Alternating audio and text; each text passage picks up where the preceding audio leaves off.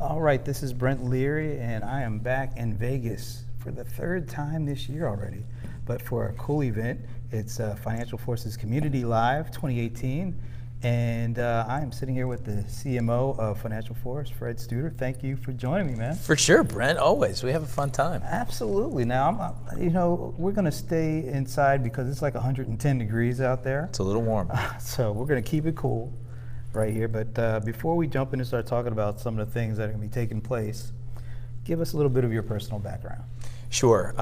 So I've been at Financial Force for almost a year and a half now, Brent, and obviously I come with a lot of experience around ERP. In fact, I started off in financial systems, both as a trained accountant, studied accounting and finance, started building financial systems, billing systems back in the early 90s, and then I got sucked into the awesome software house that is now known as Oracle, and I spent about 12 years there and really learned how these products kind of were really meant to drive value for customers.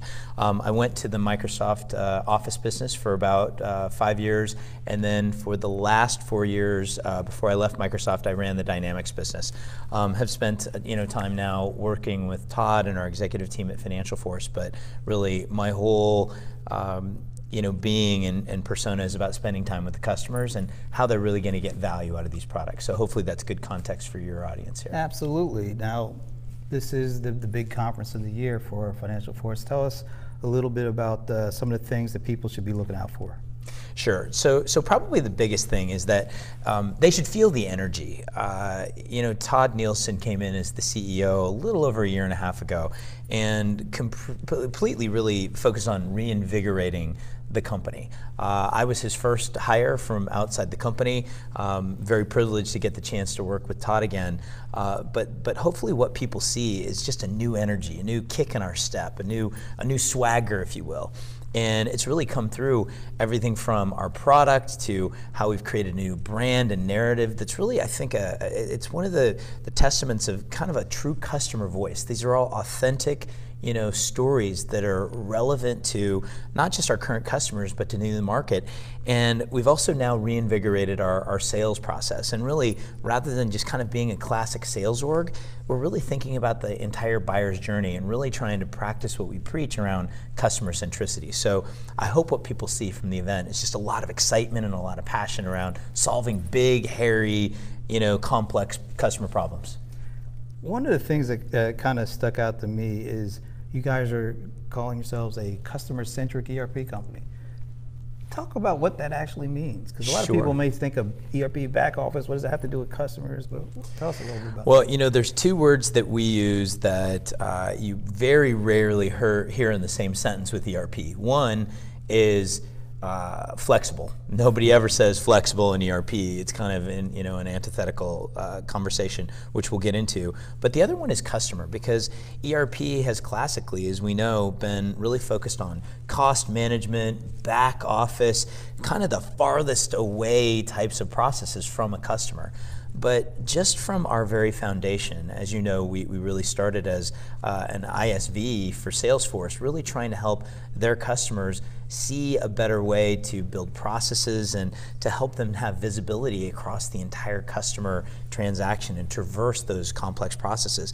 And in just building forward, we just had a really different slant. And it started off with just being built natively in Salesforce, but what it's become is a real, it's a movement that I think we've created, and I hate to compare, but if you look at some of the greatest companies, I think Workday has done a fantastic job, the follow-on from PeopleSoft, but they built from an employee's perspective, and that's great. And you can compensate and pay people to do a lot of great things, and I think they've done a great job as a company. And places that I've worked, like Oracle and Microsoft Dynamics, they focused on product.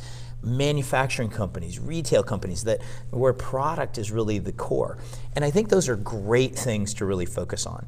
But Financial Force is different. We really come from a perspective of focusing on the customer and really blurring the lines between front office and back office. And one of the things that Todd Nielsen will talk about this week is about freeing the back office and trying to take a different pivot, even as a CFO, rather than focusing on cost and those types of things, focus on top line and growth. And we think we have a really good message there and a lot of customers that actually are getting value from that position. Back in New York a couple of months ago, at the big opening of the office. That was a fun event. Yeah, thank you for coming. So during Todd's presentation, he said something that really stood out to me. I remember tweeting about it, and I want to make sure I say it right. But he said, I think it was Mark Andreessen that said that software is going to eat the world and is eating the world. But then Todd kind of upped the ante and said services are going to devour the galaxy. Maybe you could talk about what he meant with that. Well, one, congratulations, because you totally nailed it. That's exactly what Todd was talking about. And as you've gotten to know Todd, he is a bit of a technology prophet. And what he was really trying to encapsulate was the fact that these trends just continue to hit us, and these waves of what customers need to do to drive value. And clearly software was that thing, and now everybody's positioned to driving revenue. And what they're doing in order to capture that is they have to think about the consumption model of their companies. And in fact, what we're talking about, and this is something that Todd and Dan and I really think a lot about, is that in order to really drive growth in this current economy and really everything going forward, you have to become consumption agnostic. So when we talk about services devouring the galaxy, it's really kind of portraying this new setup that companies have to think about their buyer in every case. It's no longer selling. You can't just package a product and just sell it for a price. You have to be agnostic about both how you help them buy and consume, and then specifically how you bill and then collect for that.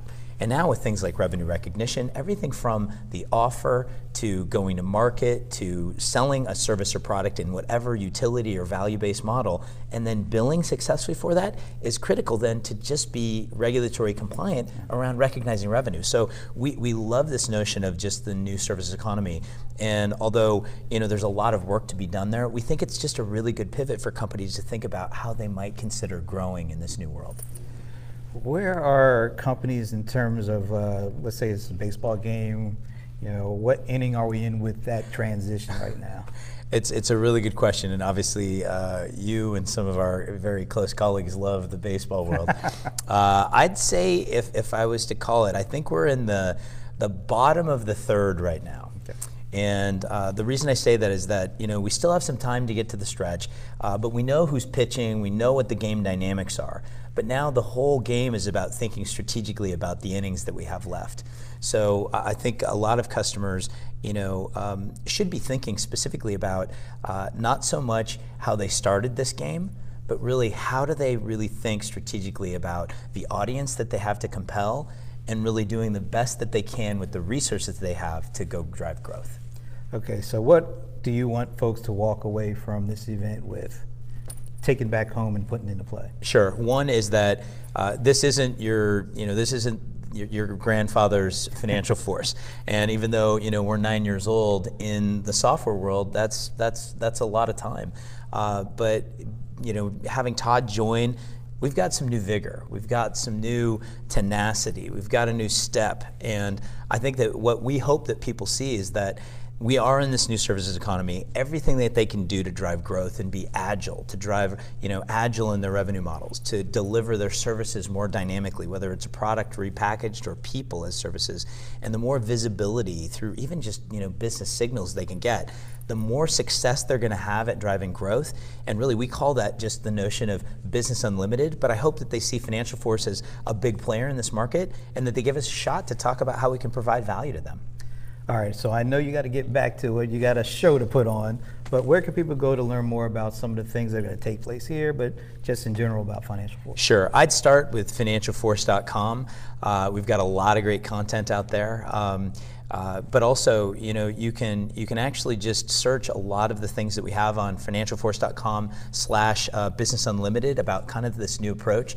But I think that you'll find it really exciting and a lot of thought leading components that I think will be really helpful to businesses growing right now. Always a pleasure to talk with you. Same, Brent. Thanks for taking the time. Yeah, I'll let you get back to it. Thank you very much, sir.